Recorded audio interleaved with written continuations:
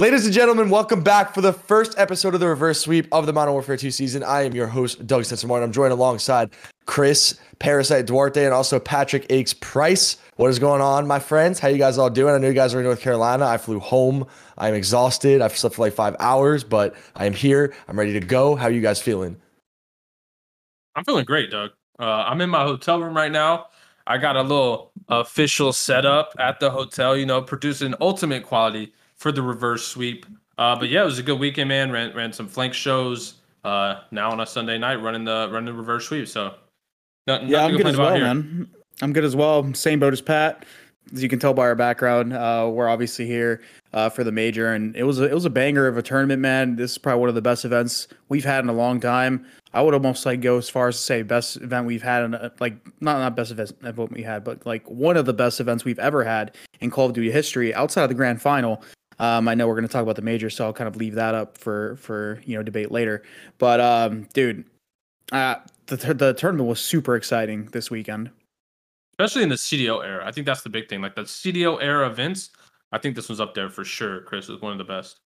Yeah, I don't know about you guys, but it felt like when I was walking into the venue, it felt like one of those old school events from Call of Duty back in like 10 years ago, 2012, 2013, where it just felt like everything was really intertwined. And I felt like, at least for me personally, as like a challenger player who went to events last year in the Pro League and the challengers as well, I liked how everything was so intertwined and how the pros and the challenger players were playing with each other, because the pedestal between like the pro player and the challenger player to me was always so imbalanced. And I feel like now this event, at least with the Pro-Am, at least with this year, it seems like that you could see challenger players are still really good and they could obviously compete with pro players. And there was obviously some upsets like you guys said too. So I definitely thought that it was really fun just to compete in it too. I mean, shit. Arguably, some of the league teams' academy rosters are better than their pro rosters. So, I think in terms of like where the pedestal's at, there's definitely no argument that the challengers scene has some pro capable talent. But I want to actually talk about something you said, which was that old school feel. So, a lot of people may not know this, but it was actually a Call of Duty event back in 2011 in Raleigh. And the way those MLG events were ran back in the day was you had like COD, you had Halo, and you had StarCraft. It kind of had that same setup that we saw this weekend with COD Mobile, COD Endowment, and then obviously the main CDL stage. So I think that was super cool. Like when I walked into the venue the first time on Friday, like what I like about the Raleigh Convention Center is like you see from like the lobby of the convention center, you see out and you see like the big open screens. And yeah, like to see all three, I thought that was sick. So I actually hope they do that every event because I think that was a really really sick setup. Yeah, definitely. So, I mean, this being the first episode of the season, for those of you guys that might not have been paying attention to the actual CDL season, there's been a lot going on, man. We started this year off, playing with a completely different meta that we had prior to this event, and it definitely had an effect on some of the results of this weekend, I'd like to think.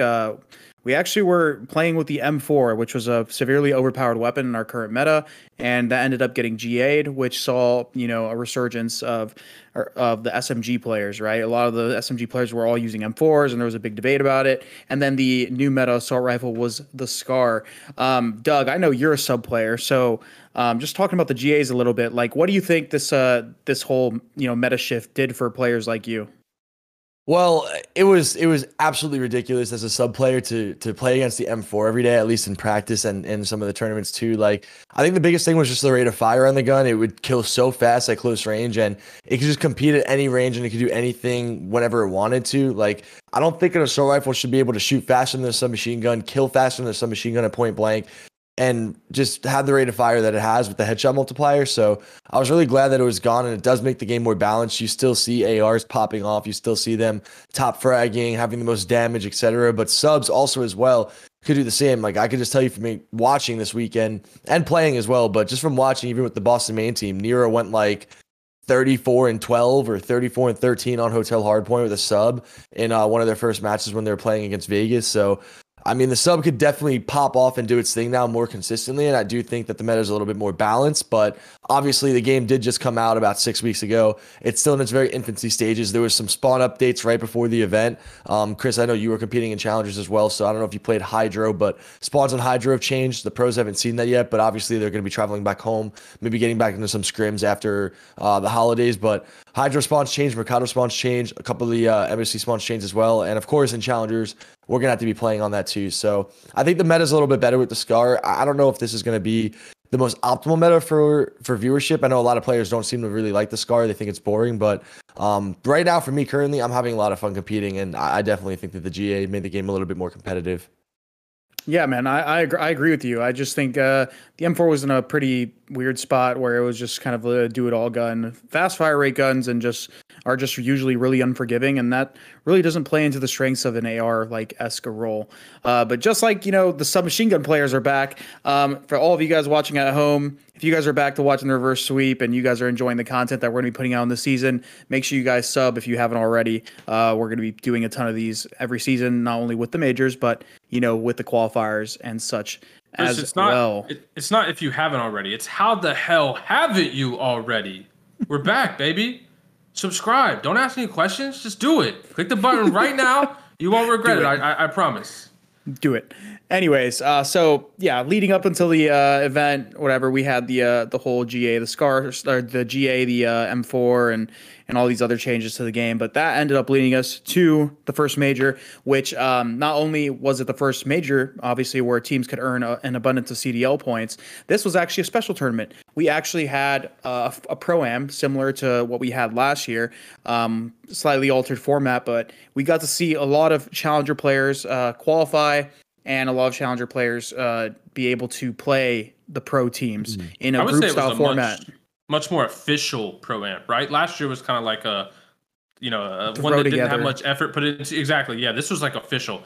Challenger players flew in early, played a qualifier on LAN, and then got put into the GSL style groups that then obviously matched them with the Pro League team. So I think this was dope. Yeah. I actually love this format. I hope they do this. I mean, shit, I would say I hope they do it every event, but I hope they at least do it every single year at the beginning of the year, because I think it's the best way to kick off the season and give the rightful recognition to the players down in Challengers. Yeah, I agree. I think it's a good time. Wouldn't you say, Doug, to kind of have this the tournament, because I feel like right now, at the beginning of the year, the Challenger teams are probably a lot more even with the pro teams. I think the pro teams are, will learn and stuff like that as the year progresses, and they obviously have a lot more support down there. Playing is their job, while some Challenger teams maybe have a little bit more worries. Some of them have like part-time jobs, some of them go to school. So it kind of like gets harder and harder to keep up with these pro teams that literally play the game and their only worry is playing the game and learning the game. So I think right now, perfect time to have a Pro-Am. I hope they kick off the year every single time. I think it was just dope how an AM team, even though it didn't happen, there was a couple teams that came close, can actually technically qualify for the actual major and potentially win the first tournament as a Challenger team. That's nuts to me. I mean, they go from what, basically tripling their potential prize earnings, right? From Challengers like first place to the major first place. Like, it's a big difference. Yeah. What do you think? I think it's definitely a really big deal that they do the Pro-Am, because you know how it is, Chris, being down in Challengers, and I can just tell you from playing in Challengers, the disparity that the community thinks, and even I feel that the way that the game has been working, just because of the franchise league, between a pro player and a Challenger player, it's like that title to me, it just really bothers me, because like you said, Chris, the pro players they're the same as the Challenger players. I mean, obviously there's going to be more of a high quality of talent in the pro league because it's the pro league, but there's so many great players in Challengers. We always say this on every single show. I mean, Vortex and them just got second in the Challenger tournament. They were one map away from Elevate. Yeah, well, Vortex is the captain of the team, and Elevate, the team, was one map away from qualifying for top 8 at the pro tournament, and they just got second in the Challenger tournament. So obviously those guys beat some pro teams. A couple of teams beat pro teams. The Spanish almost beat Toronto Ultra as well, who plays 4th, who I'm very high on, Pat. But yeah, I definitely think that it's good that it incentivizes a lot of different Challenger teams and organizations to have a reason to want to invest into Challengers. Like even Chris, the team you played with, they were having an issue with finding funding for the event. And I just tweeted out on Twitter, like, hey, if anyone can help fund these guys to the event, they're like the number 1, number 2 seed in Europe. Eric Boom and them won the first cup. You were playing with them, Chris. I know we're going to be talking about that in a little bit. You filled in, you played with them, and a lot of really, really fun stuff happened, not only in the pro tournament, but also in the Challenger tournament. A couple of upsets as well. Chris, you being a part of one of the bigger ones. But yeah, I thought that the format for the Pro-Am was great. It's really nice that we were able to do this in the beginning of the game when there's still a lot of people that are interested in watching it. Maybe we could build a new foundation of fans coming into the scene that want to still watch competitive Call of Duty, or new people who want to watch it as well. So I'm a big fan of it. Unfortunately, our team didn't play as well as we wanted to, so I went right home, slept for like 2 hours, and here we are now. So Yeah, I'm a little disappointed, but overall, I'm happy It's with the all good, format of Doug. how the event went. It's all good, Doug. But listen, yeah, just cap off talking about a little bit about the AM teams and the challenger portion of the event. I just think the pro am every year is going to be a tool for the community to kind of gauge what being a challenger actually is like. Because I think the community, and even like if you go on Reddit and stuff like that, they almost feel like challenger players are a joke. They see it as like kind of like, oh, dude, you're a challenger player, and like they shame people for it. When in reality, it's just the only difference between challengers and pro teams at the high level of both is that there's just limited spots in the pro league and there isn't in challengers. So obviously those players have a space to compete. But as far as the tournament, you pointed out there was some upsets. Yeah, so I ended up having to fill in. Well, I didn't have to, but I got offered to fill in for a team, and I found it a pretty good opportunity, to make some extra cash and obviously compete for fun. They were a top 2 European seed. They're called Team Notorious at the event, but it consisted of Weeman, Eric Boom, and Maple. Sorry, and yeah, I ended up filling in for one of their teammates that couldn't make it across the pond, and I ended up matching up against the team that I've been coaching for the last couple months, which was kind of funny. I ended up, beating them in an upset format, which was obviously very, very funny for Twitter. But the game feels incredible on LAN.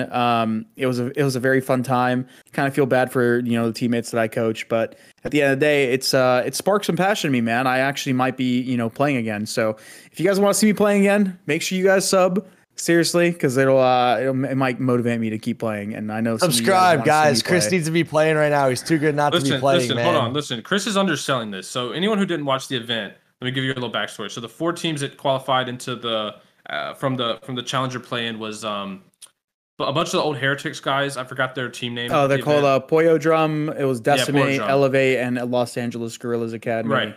So your team actually was one of the teams that qualified.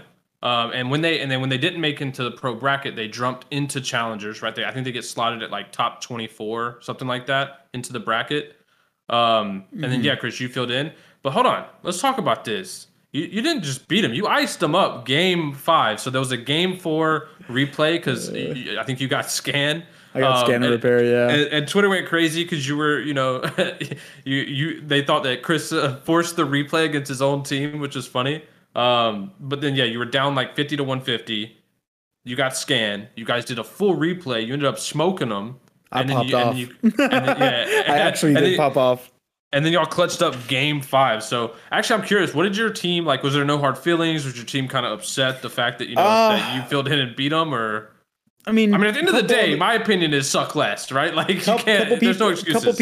Couple people on the team were upset. Well, actually, no. I'd say like a handful of them were upset, but some of them didn't really say anything. But there were some voicing their opinions, and I mean, I could see why. I mean, it's very weird. Some people would call it unprofessional, but at the end of the day, I'm not signed to coach on this team or any team. I've always thought of myself more as like a consultant. I was coaching them, but it was more so much like dipping my feet into coaching. It wasn't more so like full-time commitment to coaching because, bro, I do content, I stream, and even if I take any opportunity I can get to be involved in any sort of Call of Duty, facet, because I just love the game, and I feel like any opportunity I say no to is just an L. Like, I may as well, right? Coaching is something that I would like to do, but if I'm not going to get signed to a CDL team, I'm not going to commit myself to coaching a team for free and only exclusively taking opportunities to coach them. If I find an opportunity, I'm going to take it. And that's at the end of the day what I did. It was kind of unfortunate that we matched up in the bracket pretty early, just because of seeds and all that stuff. But I mean, at the end of the day, nothing in life is given for free, and they had to earn the victory, just like I ended up winning.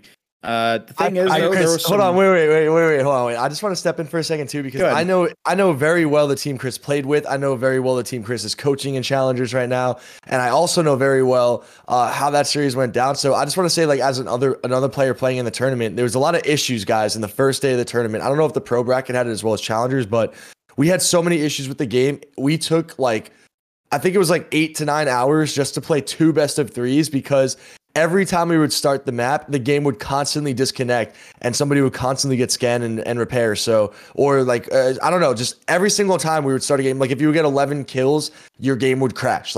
Weird things kept on happening where there was these brand new rules that got implemented where no matter what, and they said this right before we played our match, was the same round you played, Chris, no matter what the score is, it's going to be a full replay. So it's kind of unfortunate that the team that you coach, this is why I step in and defend them a little bit.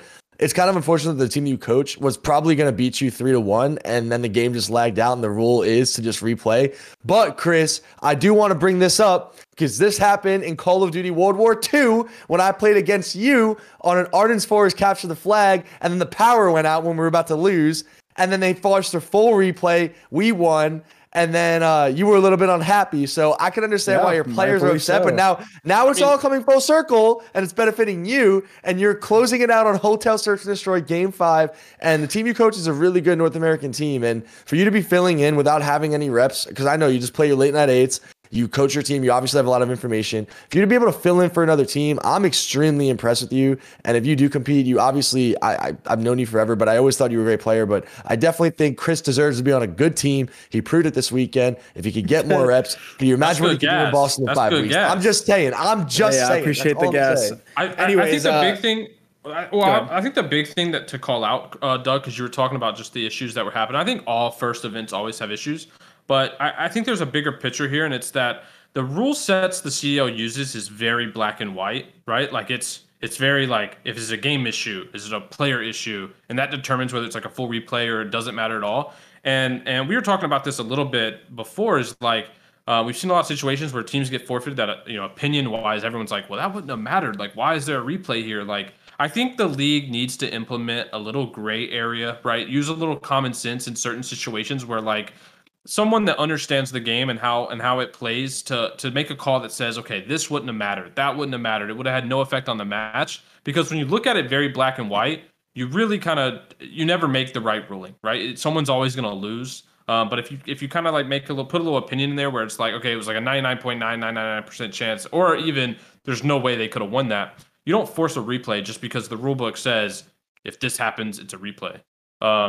Yeah, there definitely needs to be a ruling committee for sure. Yeah, exactly. Yeah, and Chris, I think your team was definitely disappointed by that outcome, and probably disappointed in general. But hey, at the end of the day, they lost, and that's on them. But speaking of disappointments, there were definitely a few this weekend in the pro brackets. So London, Boston, LAG. What was LAG and top of my head, who was the last team? London, Boston, LAG. Who was it? Not Vegas. Vegas made the bracket. Not Florida. No, it wasn't Vegas. Yeah. OpTic. OpTic, right? OpTic. Yep. OpTic. Yep. Because they lost to Florida. Which is, I think OpTic obviously one of the biggest disappointments, but I think those teams in general, because they both, all of them really had decent online performances. And to kind of come out here and get 9 through 12, obviously someone had to lose. But yeah, I mean, I was really disappointed by OpTic. I mean, they had a game 2 versus Florida where they were up like 5-1, let them come back. They got back in the series. They go game 5. It's on S&D on Fortress. And Florida, one of the rounds, like they eliminated them all. They're waiting to defuse the bomb. They started doing pull-ups in the map, like mid-map. They're beating them so bad after coming back. And they started doing pull-ups, and I think this really the first round of the game. Yeah, and this sparked from Ender shooting bodies. I think game 1, right? Or early game 2. Okay, it was game 2. Yeah, when early they were game up, 2. They actually came back on. So it was early. It was early game 2, and they were up 5-1 or 5-2, and they ended up came back on and losing the map 6-5. Very tough showing for OpTic. I think a lot of people are disappointed in their performance. Obviously, this being Scump's last year, and wanting to see him do good, which in my opinion, he's probably the best player on his team right now. Maybe statistically, I'm not too sure, but from the looks of it and from the way he's been playing online, he's got to be up there, which is insanely tippable, if anything, given how long he's been doing this for, and even with the players on his team, right? You always expect players like Dashy and Shotzi to kind of like take that spotlight from him nowadays. But the guy's been playing really good. And there's just, they just came out and they ended up losing to a team they already had beat, essentially choking. And I think their main issue is they're just kind of like lackluster in like every game mode outside of Hardpoint. I think that's what kind of bit them in the ass in the long run of the series. And even then, it's not like they're dominant in Hardpoint, right? They're just above average. They'll get wins. Yeah. I don't think they have anything they're really dominant in, which is, for that roster, I mean, you need to be dominant in at least one game mode. But I think the big thing here is like So we saw Porter, I think, talk about this a little bit last year on NYSL, that like everyone kind of knew it was going to most likely be his last year, and he kind of used that to kind of motivate his teammates. I think in Seth's situation, like if I'm on that roster, like especially if I'm Shotzi, right? Like Shotzi's the one who we all kind of predict to carry on the legacy as like the superstar of the Green Wall. I think all these guys really, in my opinion, need to buy in. I mean, it's Seth's last year, and he's performing at a level, honestly, that's probably better than he has been the last couple years. He mentioned it. The game suits his play style more than the games we've seen in the past. No slide canceling like that. So I think, them as a team, really, I mean, they need to lay it all on the line this year. I think, Seth being Seth's last year, if they don't get a win in Seth's last year, that's going to be crazy.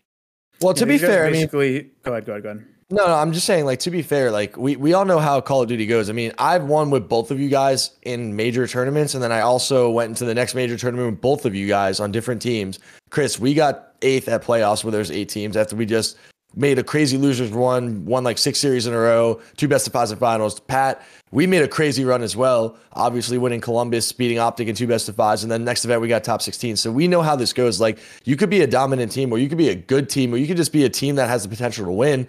And you could get first place, and you could also get dead last place, especially in the CDL era. I mean, we all see, like, even Boston, they got last, but look, I watched them scrim. I played against them in scrims. I saw them playing their matches. They easily could be making a run at the tournament, and sometimes a team just has to lose, and that's just the way it's going to have to go when you have 48 players playing in a league that number 1 and number 48 are all really close and really good players, and every dog's going to have their day, especially in a game like this, right? So, I mean, it's just the way it's going to go, I feel, with how good the competition is, especially with Florida. Great roster, always underrated. I was very high on them going into the season. Toronto Ultra, I thought that was going to be one of the top 3 teams in the CDL. They just finished 4th. So, I mean, it's just the way it's going to go with the way that the CDL is set up now.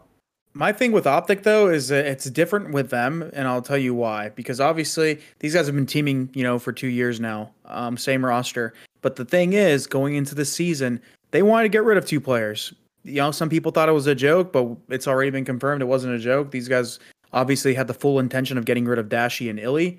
And I still think that at times, Illy and Dashi are kind of underperforming in a way. I think Dashi is better than, the potential the potential that he's been playing at. And I think Illy obviously has always been that question mark for that team, whether he's going to, play really well. And when he does play really well, that team makes a lot of big runs in tournaments. But when he's playing not so well, that's kind of when they struggle. And with Shotzi obviously not having the superstar performances that he's capable of, these guys are really in a weird position where I feel like if they have another like terrible stage at like a major or something like that, these guys might actually blow it up like to a degree, which is I feel like might actually be weird for Seth's last year. To see if have like a major roster change. To have like a major roster change, because obviously he's going to be gone next year if he stops playing. So like, them having to get 2 new players and introduce into this whole OpTic system, and it's almost like a family like type environment, right, where they like to keep these players long term. It's going to be a really weird situation. Also, we talk about like how OpTic can get anyone they want, right? But like realistically, you look at but also when you think about that, look at the landscape, right? So like let's just assume they can't get any of the top dogs, right? So let's say no Atlantas, no superstars off Surge or stuff like that. But what player would want to join that roster in CES last year, right? Like I feel like that's like a super high stressful situation where like even if you do join, like you're almost automatically gonna get scapegoated, right? Like even if it's not your fault, I feel like if you join as in CES last year, and there's always gonna be the back of the mind, like if you don't perform, like you kind of like you fumbled the bag. What type of softy mentality is this? I would never expect this out of you, Pat. Not me. I would. He's not saying he would, but he knows. If you told me I'm playing with Seth in his last, because we all played with Seth too. It's easy to play with Seth. He always makes the game feel easy. I don't care about the pressure. Win the game. Win. Attracting talent, right? If let's say they drop Bruce and Ender, right? The off-season move they were gonna do. Who can they get that's gonna talented players? Right, but that's what I'm saying. Like, you're telling me There's so many Incest players in last Challengers year, Seth could win a championship with right bro, now. Doug, you're telling me Incest last year competing ever, his retirement He's gonna drop in Probably Illy or gonna go to- Dashy for challenge. Well, Challenger you're just saying this like, oh, if they play bad at the next stage. Personally, I just feel that he's gonna ride it out with this team no matter what for the rest of the year. They could get dead last in every tournament. He's still gonna even ride if they it out like, with I them. feel like bro, that's Yeah. a disappointment. That's a Because I don't think they suck. Even if they don't get think they're dead a last top in the next 4 team major, right he now. ain't making a change, man. Bro, he's I don't think they're also top four. playing. But listen, he's also playing with 3 people that have a mindset, right? Like, bro, you think Shotzi, just because it's Seth's last year, you think Shotzi wants to ride it out with a shit roster if they're placing terribly? Yeah. No. You think Illy wants to just keep placing terribly? You think Dashy wants to keep placing terribly? No. Obviously, these people will want to try to maybe go to other teams. Maybe I'm not thinking. Maybe I'm spewing bullshit, and I don't think that's how they would think. But hey, at the end of the day, they're still a team that has to perform and has to have good results. And if they're not doing that, who the fuck knows what can happen? But And in my opinion, I don't think they're like the LAT situation of last year. Like, I don't see them like just starting slow with a bunch of talent and then making a few like swaps and rolls and maybe a new coach or anything. I don't see that being a catalyst for them to just see success. This is a known quantity, right? We know this team has been together a while. We know what they're capable of. But to me, they've been on a downward trajectory since they won their home major last year in Vanguard. Like, they've been on just a slow decline. So yeah, barring some like massive step up from some of those other guys and maybe like a really big attitude change in general, which is kind of what I foreshadowed a little bit earlier when I was saying like, are they buying into the fact that like this is kind of a do-it-all season, right? It's just last year. I don't know if I see them improving. So yeah, I think yeah. a blow it up candidate is possible if it continues. So what about the other teams? So we got LAG. Let's talk about LAG, Pat. I know you got some strong feelings about LAG. Tell me about LAG. Listen, Chris. Wow. So every time I watch LAG, I'm like the opposite of impressed. I genuinely think that their academy team that came into groups this major is a better roster, a better put together team, a higher ceiling than their professional team. And when you think about that, right? Like if you do a side by side, that's mind blowing to not only compare like the statue, right, of players that are on each team, but also the amount of money LAG has invested, like in comparison of what they have in their pro team versus their challenger team. It's night and day. And the fact that your challenger team is better is honestly, it's embarrassing. I think they should be embarrassed by that. I think the pro team should be embarrassed by that. And yeah, if I'm LAG management, I mean, I'm looking at this like I made a huge mistake again. Like I need to put some of the guys from my challenger roster on my How pro team does LAG keep getting away with it, bro? Bro, why would they re-sign a trio that you knew was not a good trio? Like I don't care which players wanted to play with what. Like that is irrelevant to me. At the end of the day, when you're signing teams, you should know what does and doesn't work. And I feel like they let like a little bit of friendship get in the way of making a good roster. You know what I mean? Like if Spart, Neptune, and Kyler were like, no, we all want to play with each other. We really like this dynamic between us three. Like, bro, if I'm LG management, I don't care. I'm letting all 3 of them go and starting over than signing something I know doesn't work. And in my opinion, that roster is not ever going to work. So I think that team is automatically the blow it up candidate number 1. And yeah, I think like I said, they've got talent on their challengers team that they could easily incorporate into their pro team, and I think they're instantly better. So yeah, I'll be damned if they're not. I'll be damned if they're not the first roster change of the season.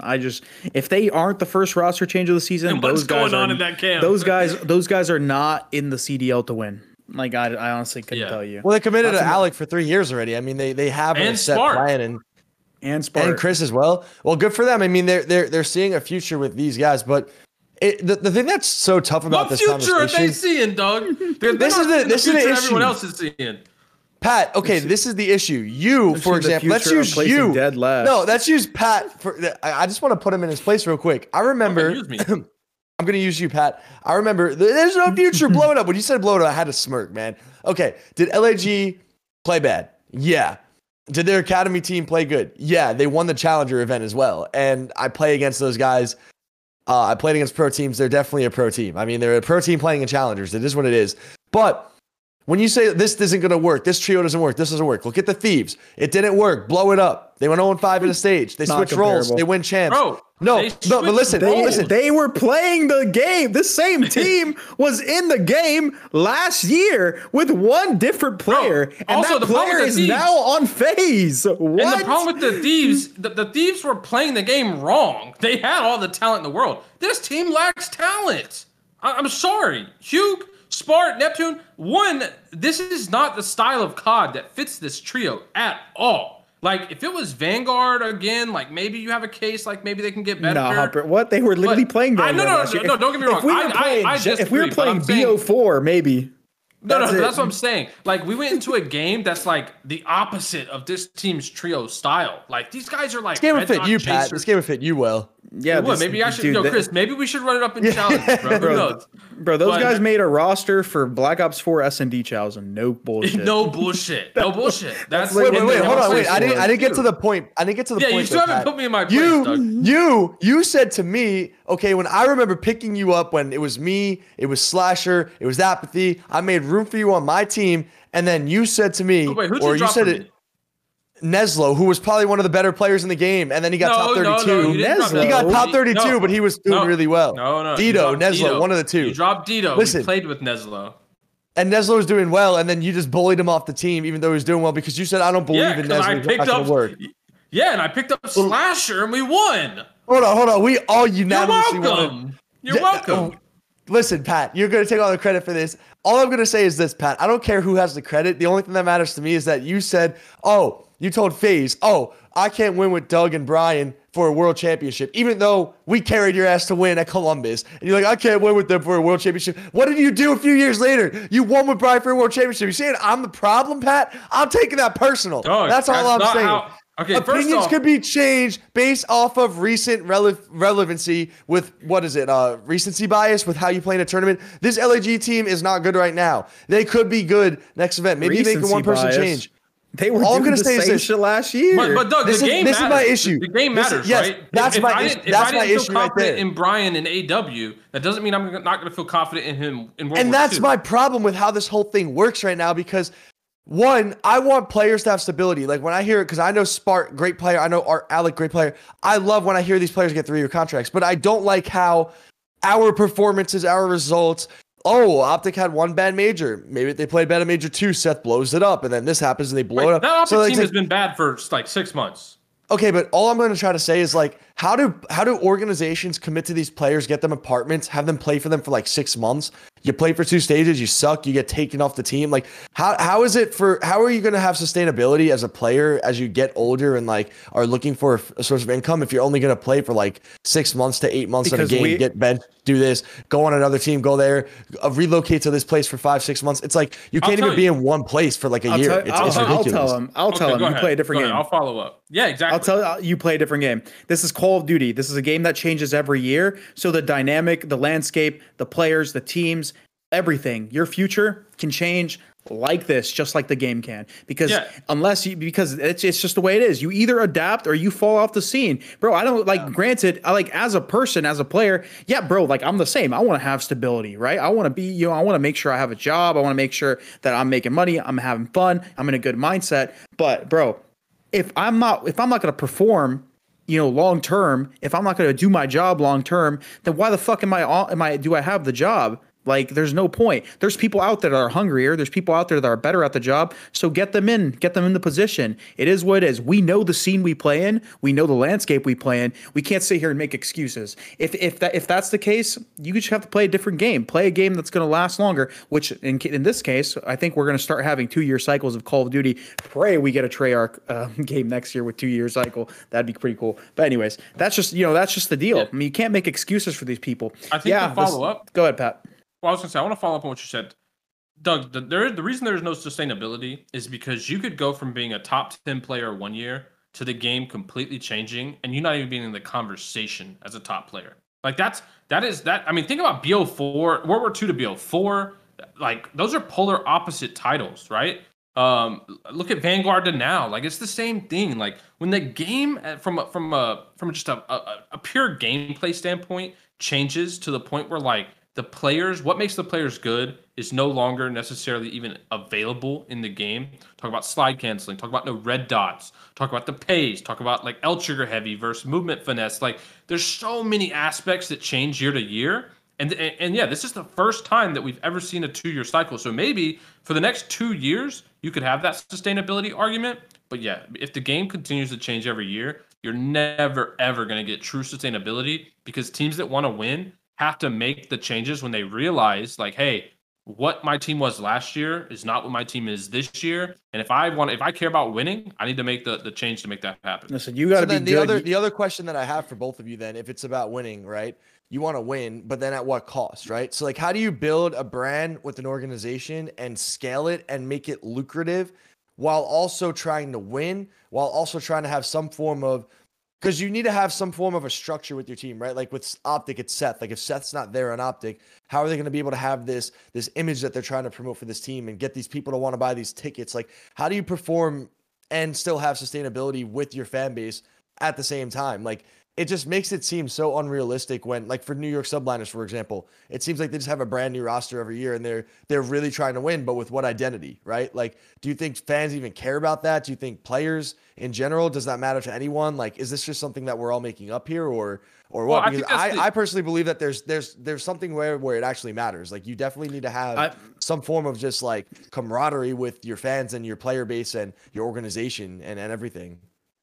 It's Call of Duty. It doesn't. My bad, Pat. I don't want to cut you off, but I think that's just the landscape we have of Call of Duty. It doesn't exist, and it's because of the title changing every year, right? Having a brand and having all that stuff, a lot of the time is very player to player based. It's not going to be brand based, and although the brands probably want to achieve that, like the teams, it's almost impossible, man, because of the game we play. Think about it. Everyone will tell you most teams or most people, they're fans of players, not teams. Exactly. And that's why. Because you're just going going exactly from what I was going to say. You're going from player, you're going from team to team to team because you're trying to find a formula to win. Like, and it's because the game's going to change. Because, bro, we're playing an esport. Yeah, marketing, sponsorships, all that stuff is very important. It keeps, these organizations, making a profit. It keeps, people interested in esport, or it keeps the advertisers interested in esports. But at the end of the day, bro, you got to be on that stage for extended periods of time. And how do you do that? You win. It's the only way. Until we play a consistent game where we're not changing every year, we can make these arguments of, having a sustainable roster that can build a fan base for a specific team. But Call of Duty is not a long form esport. It will never be until we get that. And the only people that we can blame are the developers. So that's just the way I see it, in my opinion. So let's just move forward real quick. We've already touched on the LAG. We'll make these quick, but the Royal Ravens, in my opinion, they just got smoked. They look pretty decent online, but on land they didn't really look too good. Yeah. I'm still pretty high on ASIM. I think ASIM is very good, very talented player, but I mean, Trey, Paul, and Nasty at times just don't really look like they're like championship caliber players. I mean, I think they're pretty good players in their own right, but I think Royal Ravens again are just are struggling to find a roster that kind of works, which sucks because once again, hey man, they got a couple players to choose from. They got Scraps on their bench. Scraps has always been a good player. I think he kind of got dropped from the scene because of this whole reputation tarnishing thing with him prioritizing Warzone and content prior. But I think Scraps was always a talented player. And they even got the Elevate roster, right? They got some people on there that came over and surprised a lot of people, right? Taking some of these top teams, to the limit with like Jay Gizmo and Harry, who they previously had on the roster and don't now. So I mean, for Ravens, I just think they're gonna have to mix it up, bro. I think they're gonna have they're gonna have to bring in some other European talent and kind of like almost like clear the slate and just keep ASIM if they want to keep that European identity. I think they're in the like the boat of they need to blow it up. Like I don't think they're gonna find success with that roster. Like it is what it is. Like I just don't think that with that current roster they're gonna find success. They came here and they got shit on. With that roster, not all of them obviously, but some of them we talked about before, just don't perform as well on LAN as they do online. That's always been a problem with the Ravens. So yeah, I think they just need to make some changes. The other team is the Breach. They had a little bit different of a situation. Awakening is probably their best player, if not one of. And apparently he wasn't feeling well this tournament, so they lost the first match, which is whatever. And then obviously he had to say, guys, I can't play. Doug, Beans, your teammate, actually ended up stepping in for him. And then they got unlimited. So I think for the breach, it was an unfortunate weekend, right? You can't predict someone feeling ill.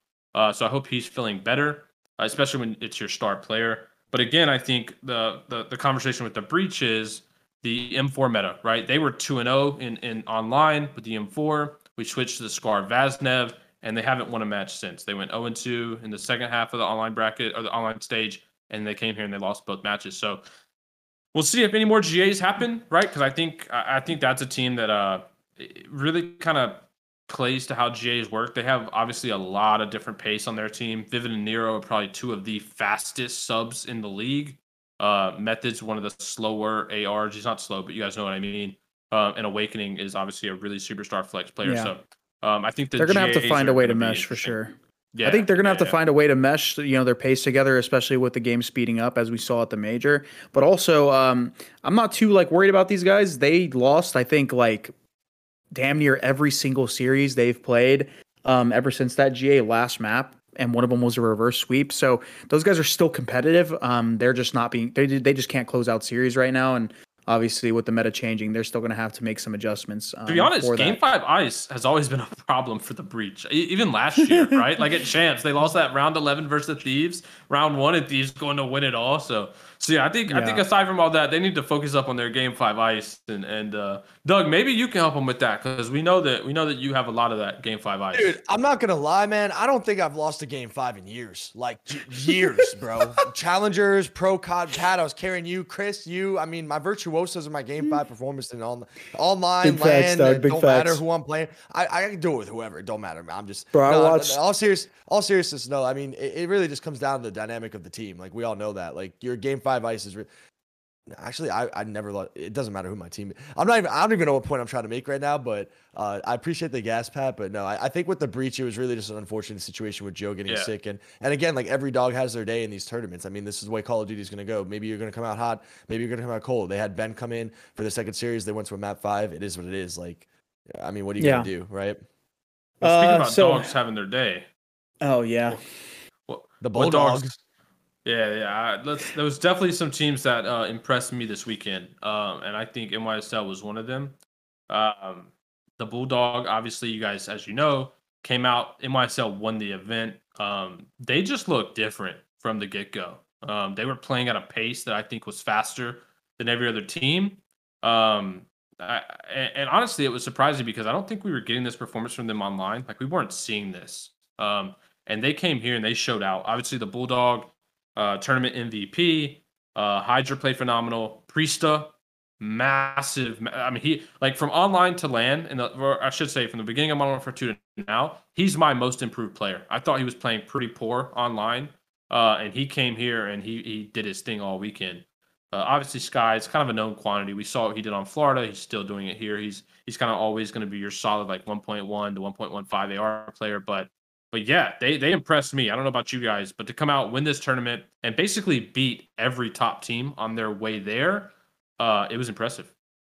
Yeah, no, New York definitely had an impressive performance. Kismet actually got MVP. I'm actually very happy for him finally getting his flowers. I think on the last New York roster, we kind of already figured that he kind of turned that team around and definitely was a catalyst as to why they made that run to qualify for champs. And now this year, he's continuing on that success, right? He's that really gritty player, bro. He has the most engagements out of every sub, but it's not to a detriment.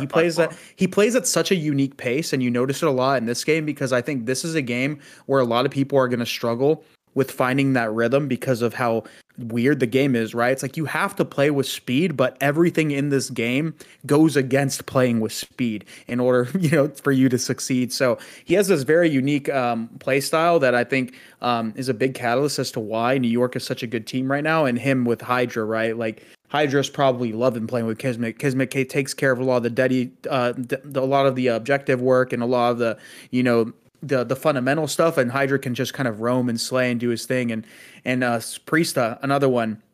who stepped up massively. We were really hard on him in Vanguard. I think, rightfully so. Vanguard and a Cold War at times, he just wasn't the best player on his team. He wasn't very good. And we knew that Priesta was a very good player back in the day with, with him being on 100 Thieves and winning a couple tournaments. So He we was knew he had it in superstar him. player, like superstar caliber. Yeah. So it was very weird to see him kind of drop off, but the guy's back, dude. He looks like a completely different player. The guy's shooting nukes, and everyone on that team, played phenomenal, and they deserved it, man. I think a lot of people, including the coaching staff, a lot of people on that roster, they've been ridiculed, and a lot of them have been going through it for the last year or so now. Troy, so they their deserve coach, it, bro. Cinder, he got dropped from OpTic after this last year.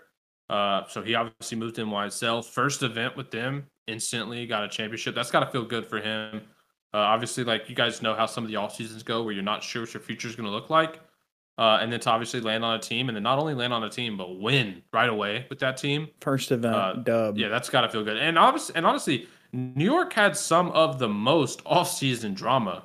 We didn't cover it all, but I'm sure you guys in the community are aware, of all the drama that went down surrounding NYSL, Crim, Hydra, their coaching staff. So for them to come out, get a win, I imagine that's got to feel amazing for them. To kind of just. I mean, to it prove does. everybody wrong right away. Hydra literally said it on stream. He was like, "I'm glad to prove." It was the first thing he says. "I'm glad I proved Crim 6 wrong." And I mean, rightfully so, man. The guy's definitely super talented, and he shows he can win championships. So good for Hydra. Good for the whole New York Subliner squad. Anyways, Doug, I'm gonna ask you about Thieves. What went wrong with Thieves this week? Because these guys obviously came off of winning the world championship. We knew Kenny, moved to a sub, and these guys were looking phenomenal in S&D towards the end of the year. But this year, they just could kind of look mid in every game mode. I still think they're a top team, but what do you think? What do you think about the Thieves and what went wrong for them this tournament? Well, I think they were a little bit better with the M4 compared to the Scar, just based off of the matches and everything that I saw. But I also think that maybe they just might be more of a second half team. I know obviously in Vanguard last year, they had a couple of inconsistent performances and they had some role changes, but I feel like they just have such a well-diverse team and such great players on their team where even if they're underperforming like they kind of did, they did lose to some really good teams. I believe they did lose to Toronto. And like I said in the offseason, I thought they made some of the best moves, getting Scrap and Standy on the roster as well. So I don't know. They're a little bit lackluster right now. They're definitely not one of the best teams in the game right now, but that could always change, right? How we know, even with New York last year, New York looked like the laughing stock of the league. Everyone was saying they suck. They're not that good. They make a couple of different changes and they could bring Kissman in and their whole team has been different. Same thing with online this year and then they win. So same with the Thieves. I just think that they're a little bit slow right now. I think they're going to step it up. I think that they're going to use this event as a learning lesson. They got Cap as their coach, and they seem to be the type of team, obviously, to win the world championship, but their confidence in each other doesn't seem to waver based off of these performances that they have. And it seems like they actually really like each other, and they're all trying to buy into each other. So it's a really good thing when you have a team that can buy into each other and also want to fix the mistakes at the same time. And I think that is exactly what will happen with the Thieves. And I think this is just probably going to be one of those little roadblocks in the way for them during the season. Yeah, I think I'm in the same boat as you. They kind of just they don't look like they found their identity in the game yet, and that could be obviously it being kind of early into the season, but also with the whole Vaznev to Scar meta switch. I think that team is definitely affected by it the most because we already know that Kenny at points, kind of. He would say that he didn't want to run a sub, and he probably got a little taste of the AR life, had to go back to the sub meta, and they're probably struggling. Yeah, that was the worst thing that he could ever get a taste of in his career. Exactly. Yeah. So this guy's still they're probably just trying to find their identity, what they're good at and stuff. And I still think they have probably one of the most well-rounded rosters with the talent to be good at pretty much every game mode because of who's on their team. So I'm not really too worried about them, but we'll see how they improve throughout the season. Of all teams, I have the most confidence in them improving. I think they'll put it together. Whether they win again, that's irrelevant. I think they automatically just get better in the next 6 to 8 weeks before the next event with the online matches and the break. I think they're going to learn a lot, and I think they're a top contender for being the most improved at the next major. Yeah, I agree with you. Pat, I'm going to ask you about a team that you are not particularly high on at times. We talk about them pretty often, but let me hear your thoughts on the Seattle Surge. So the Seattle Surge got second at this tournament. I know they definitely surprised me in being in the grand final. I didn't think they were going to be there, but they made a very long run, and yeah, they ended up facing New York Subliners in the finals, which was a wash, by the way. New York Subliners dominated that entire final, besides like a one map choke, I think, on the Mercado hardpoint. But yeah, let me hear what you think about the Seattle Surge. Sure, I think first and foremost, Pred has not dropped a beat, right? From last year to this year. I mean, he was arguably MVP caliber player last year. Obviously, Rookie of the Year. Comes into this game, still MVP caliber player. So that is honestly just impressive, right? To call that out, just to how he's kind of swapped game to game. Sib obviously is playing very well. We kind of know that those two guys are the superstars on this Surge team. But still, I mean, yeah, they made it to a final, but to me, the Seattle Surge is still just a very inconsistent team. Like, they require those guys to not only play at a high level every game, but also, like, you kind of need Mac and maybe even Lamar to step up. And we see in series where that doesn't happen from those two guys, that they might not win, or most likely don't win. But I think Mac really had a pretty good tournament overall. Definitely had a couple series he didn't play that great, but that was mostly in the group stage when they got to the bracket. He played well. I was actually looking at who they played, and oddly enough, so they knocked Thieves down to the loser bracket, but they also beat New York, right? Like, they're really the only team in the bracket, well, they were the only team in the bracket to beat New York, and they beat them 3-1 in winners round 2. And I think that was a series that I think Dante and Pred just absolutely fried. And so a little day to day, right? Getting hot. To me, I think they could have won this event. The grand finals, from a stat standpoint, was close. Like 2-point hard point, like a 6-4, a 3-2. Like, it was a close series, but it wasn't close in terms of slang. I don't know where their slang went in that series. Like, they just got tucked, honestly, in slang. Yeah. So I just think they're a really up and down team, man. Like, I fully agree. Seattle Surge, if they're on, they super high ceiling, but they're just not consistent enough for me, and that's what frustrates me so much. Because I think from them as a talent standpoint, I always feel like that team can improve. Obviously, they like playing with each other. They like what they're doing in that camp, but I just hate to see two players be superstars all the time and kind of be like, all right, are their third and fourth guys gonna back them up? Right, Yeah. that's kind of my take. But I think their ceiling's high, and they're just a roller coaster team. I think for me, what their X factor is simply Mac, because I think we already know what you're going to get out of Lamar, and obviously those guys all love playing with Lamar. Granted, he has times where he throws up the stinkers here and there. I think he brings a lot to the team in terms of the leadership that some of the young guys lack, and I know some people might think, oh, that's not that important, but clearly these guys are obviously all buying into it in the system that he helps promote. So, I mean, outside of Sib and Pred, that play to the superstar performance all the time, I think it's Mac, dude. Whenever they won their tournament back in Vanguard, Mac was the person that overperformed. And then after that, when he started to play terrible right? again, In comparison. yeah, in comparison, right? He started to Pred play terrible. Right. They started to fall off. When Mac is able to put together these events where he's playing really well, I think that's when these guys are more prone to make a run. But also, the thing that's always worried about me about Seattle, and it still continues to worry me, is their S&D. They've won a handful of them, and I think that's when you saw them, being able to kind of make this run in the tournament. Yeah, they won a game 5 versus FaZe, funny enough. But I don't know. I'm still not sold in them being like a consistent team. I think we just need to see better performances at Mac, or just in general, better just S&D wins, like more consistently. I like that they had some at this major, but we'll see if it's a one-off. We'll see if they can improve in the game mode. As far as hardpoint, I think these guys are a phenomenal hardpoint team. I think they were one of the only teams that could actually, compete with New York in the pacing department. So, I mean, we'll see how the rest of their season develops. I honestly commend them from getting second, because going into the tournament, they didn't look like a team that, was going to, place this high. So, Pat, I just want to say really quickly for the record, I remember in the beginning of Vanguard last year, I was always telling you how great of a team Seattle Surge is, and you kept on telling me throughout the season that they need to blow it up. And now it seems that your opinion seems to be changing a little bit. I personally I've kept the same one the whole time. I think they without a doubt, they keep Sib and Pred. No question, those guys are gross. I've always thought those guys were gross. My blow it up is focused on the other two players, and it's mainly like what we were talking about. Like, they just aren't consistent. Like yeah, you know what you get from Lamar, but throws up a stinker a lot.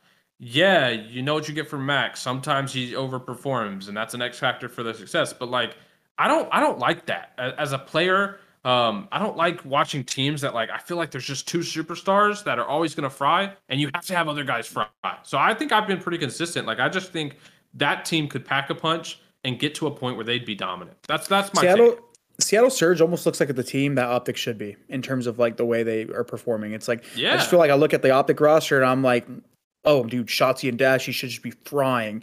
And then like it's the same thing where I look at Seattle, I'm like, oh, Prid and Seb Prid or Seb and Prid. Oh my god, I'm so freaking fried. Sib and Pred. Sib and Pred are what Shotzi and Dash you wish they were. That's all I'm gonna say. That's all I'm gonna say. How do Doug, you go feel ahead. about this FaZe roster, then, Pat? I need to know, then, Pat. How do you feel about FaZe? Because I know that everyone has their opinion on Slasher joining for RCDs. FaZe obviously ended up finishing third in the tournament. I personally like the Slasher move. I'm a big fan of Austin. Love his game. Love what he brings to a team. And same thing with FaZe, Pat. I mean, they were right there as well. They just almost got to the they were in the winners finals. They did lose. They lost again in the loser bracket as well. They did beat Toronto Ultra, which is a good win. So how do you feel about FaZe, Pat? What's your thoughts on this roster?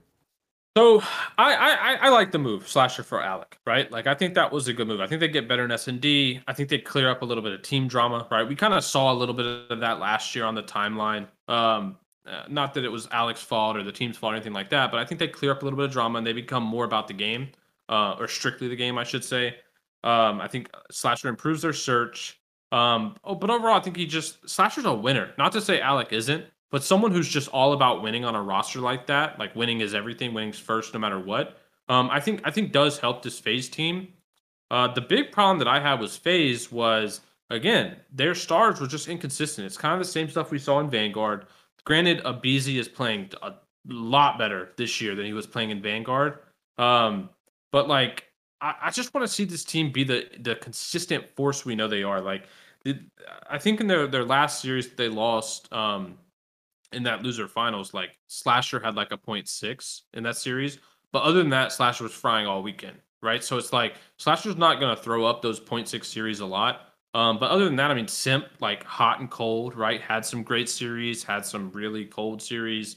Cell's really the only person on this team that I can look at and be like, Cell is going to fry every match. And it's like, I just think you have those superstars, Simp, Abizi, like those guys got to be superstars every match. Like we in this day and age of COD, like your superstars gotta perform. Period. Like every team's stacked. Like every team has star players. And so if you guys aren't slaying, that's always going to be a key issue. I mean, they were losing hard points this weekend. Like that can't happen. When you look at that FaZe roster, they are put together with some of the most slaying power in the league. They can't come out and not only get outslayed, but like just get outplayed in hardpoint. It can't happen. So I think them like thieves are gonna use this as a learning experience. It's funny too because we talk about FaZe and we're always disappointed, and it's like those guys are getting second and third every event, like at a minimum, and we're like, yo, these guys got to improve. Like it's such small things for those guys. I think it's just a consistency thing. There's not much you can really say on FaZe. Like the fact that we're even talking about it, like them having issues when they're getting top 3 every single event is funny. But yeah, I just want to see again their stars be a little bit more consistent, whether that be the pacing of the game or whatnot. And I think teams honestly are going to go back if this meta stays the same, and honestly learn from New York. New York plays a way in this meta that I don't think any other team does. And I think honestly, if FaZe kind of just copy and pasted, I think it would really benefit them. I think Seattle and New York play hardpoint the best, and I think that's something that FaZe has been not doing the best at right now. I think their hardpoint's been lacking, their S&D's been strong, their control's been serviceable. But I mean, even going back to like their first couple matches, right? They played the Los Angeles Guerrillas Academy, and they lost both. They Neslo'd the challenger team that they played against for in the first seed. So I mean, if that doesn't go to show you that they're obviously kind of struggling in hardpoint and they're going to have to like adjust this new Vaznev Scar meta, and I think that's where the meta game affects you the most is in the slaying game mode of hardpoint. So they're going to go back to the drawing board. I'm not really too worried about them. They got third this tournament. They're still they also had one team. of the weirdest hard points I've ever seen. They were down like 150 points or whatever, 100 something. And then they just came back and played a perfect game of hardpoint in the last 3 minutes. It's like it was very weird. They got shit on the whole time and then played a perfect game in 3 minutes. So it's like it's really weird. That team, I think, obviously has the ability. Just need to put it together in this meta.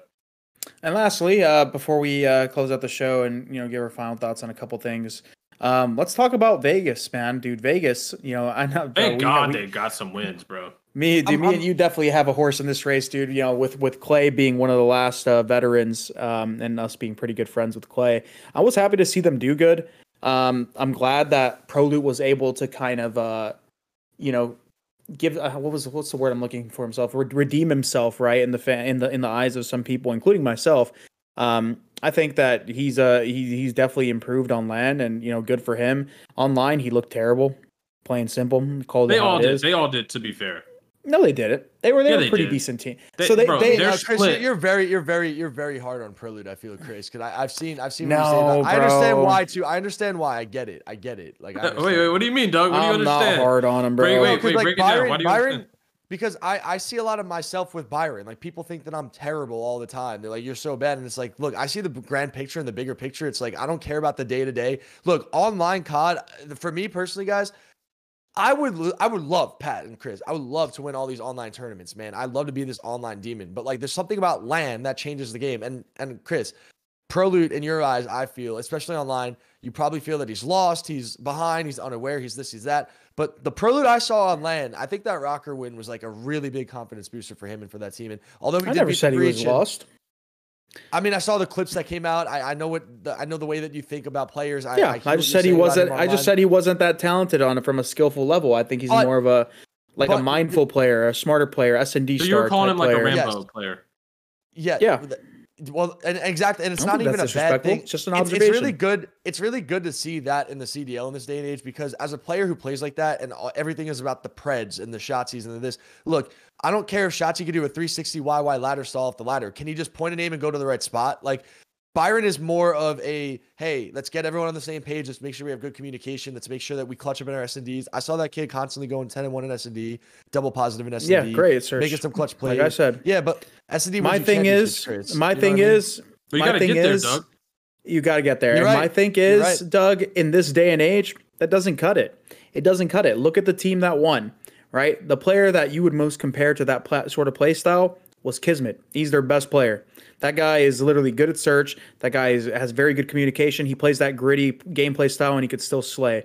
Granted, let me finish. I'm sorry to cut you off, Chris. Okay, go ahead, Chris. Go ahead. I just want to say, I still think there's room for those players to exist in the league, but it's going to get phased out sooner or later, and you got to adapt, man. Eventually, so you got to think with how much Call of Duty is being played and how much the franchise is evolving and how players are evolving. Eventually, you're going to get to a point where a lot of those players that have more of an objective mind and a lot of are better in the leadership category and all that sort of stuff and have good vocals are also going to be able to shoot back on a consistent basis. And that's mainly the thing that I was trying to say about Byron. And even Donnie confirmed it, not about Byron, but in terms of their slaying power online sucked. And I didn't think they were going to come to LAN and just be a transformed team, but it makes sense. Their online spread is terrible.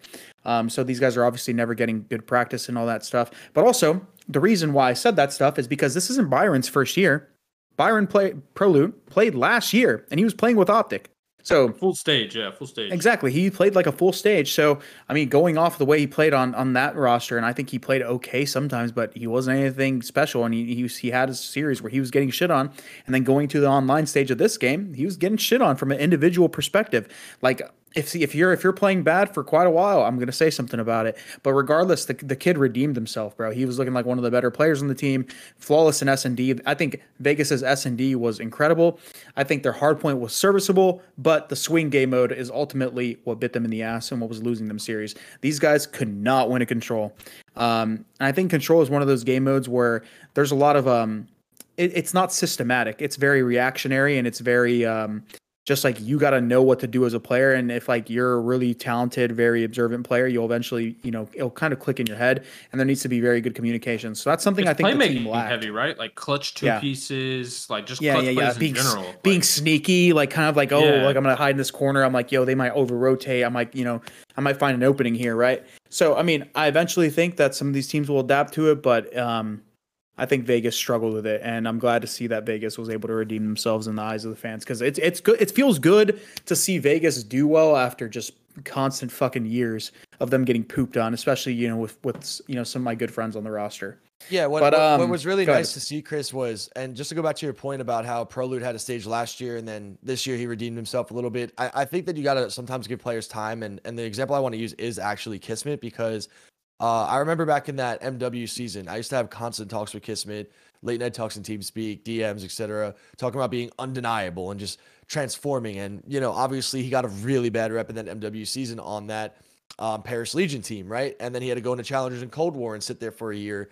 And then he got his chance back in Vanguard after winning all the online Challenger tournaments. So I also do believe that players can evolve and change because Kismet has adapted. He has changed his playing style. He is one of the most prime examples that we could use going back to last year with Vanguard of being an impactful, aggressive, selfless player who still gets kills and slays and performs well in Search and Destroy. So I think a lot of Challenger players, and definitely me, I could say this from experience, I look to Kismet and say, look, that's the type of player that I want to start putting my game around. Like this guy, he definitely started changing some things up. He definitely started adapting to how the league and the CDL works. So it's really nice to see the Legion finally getting wins on land, like you said, even though it came at the expense of the Breach. Seeing the TJ Prolute sub duo being it's more of a selfless one, seeing that would work consistently, especially in Search and Destroy, because we all know Prolute and TJ are great Search and Destroy players. So just to see them able to get some wins, see that franchise able to kind of get back into a competitive track and get some more respect is really nice to see for the scene as well. Yeah, so with you talking so highly about Kismet just a second ago, before we close out the show, I want to hear you guys. I want to hear your guys' takes. Who are the top 3 players right now in the game? Spitfire, go. You first, Doug. Then we'll go to Pat. Then I'll say mine. I'm gonna say It's hard because I have to say like the players that are winning, right? Like Kismet getting the MVP. Okay, here's one thing. Here's one last thing. You can't pick more than one person from a team. Okay, so let me get Skies on New York Subliners. Let me get Pred on Seattle Surge. And let me get Celium on Atlanta FaZe. Go, Pat. Cell, Pred, Scrappy. Mine is Kismet, Sib. This one's You think tough, Sib's better than Pred? I think Sib is better than Pred right now. Pred is definitely more impactful, but Sib's performances I feel like Pred's more consistent. Am I crazy in thinking that? I mean, from watching the matches, the matches, I think Sib was popping off more. I think Pred was playing good still, but Sib was definitely popping off more, and I think he played okay in the finals in terms of statistics.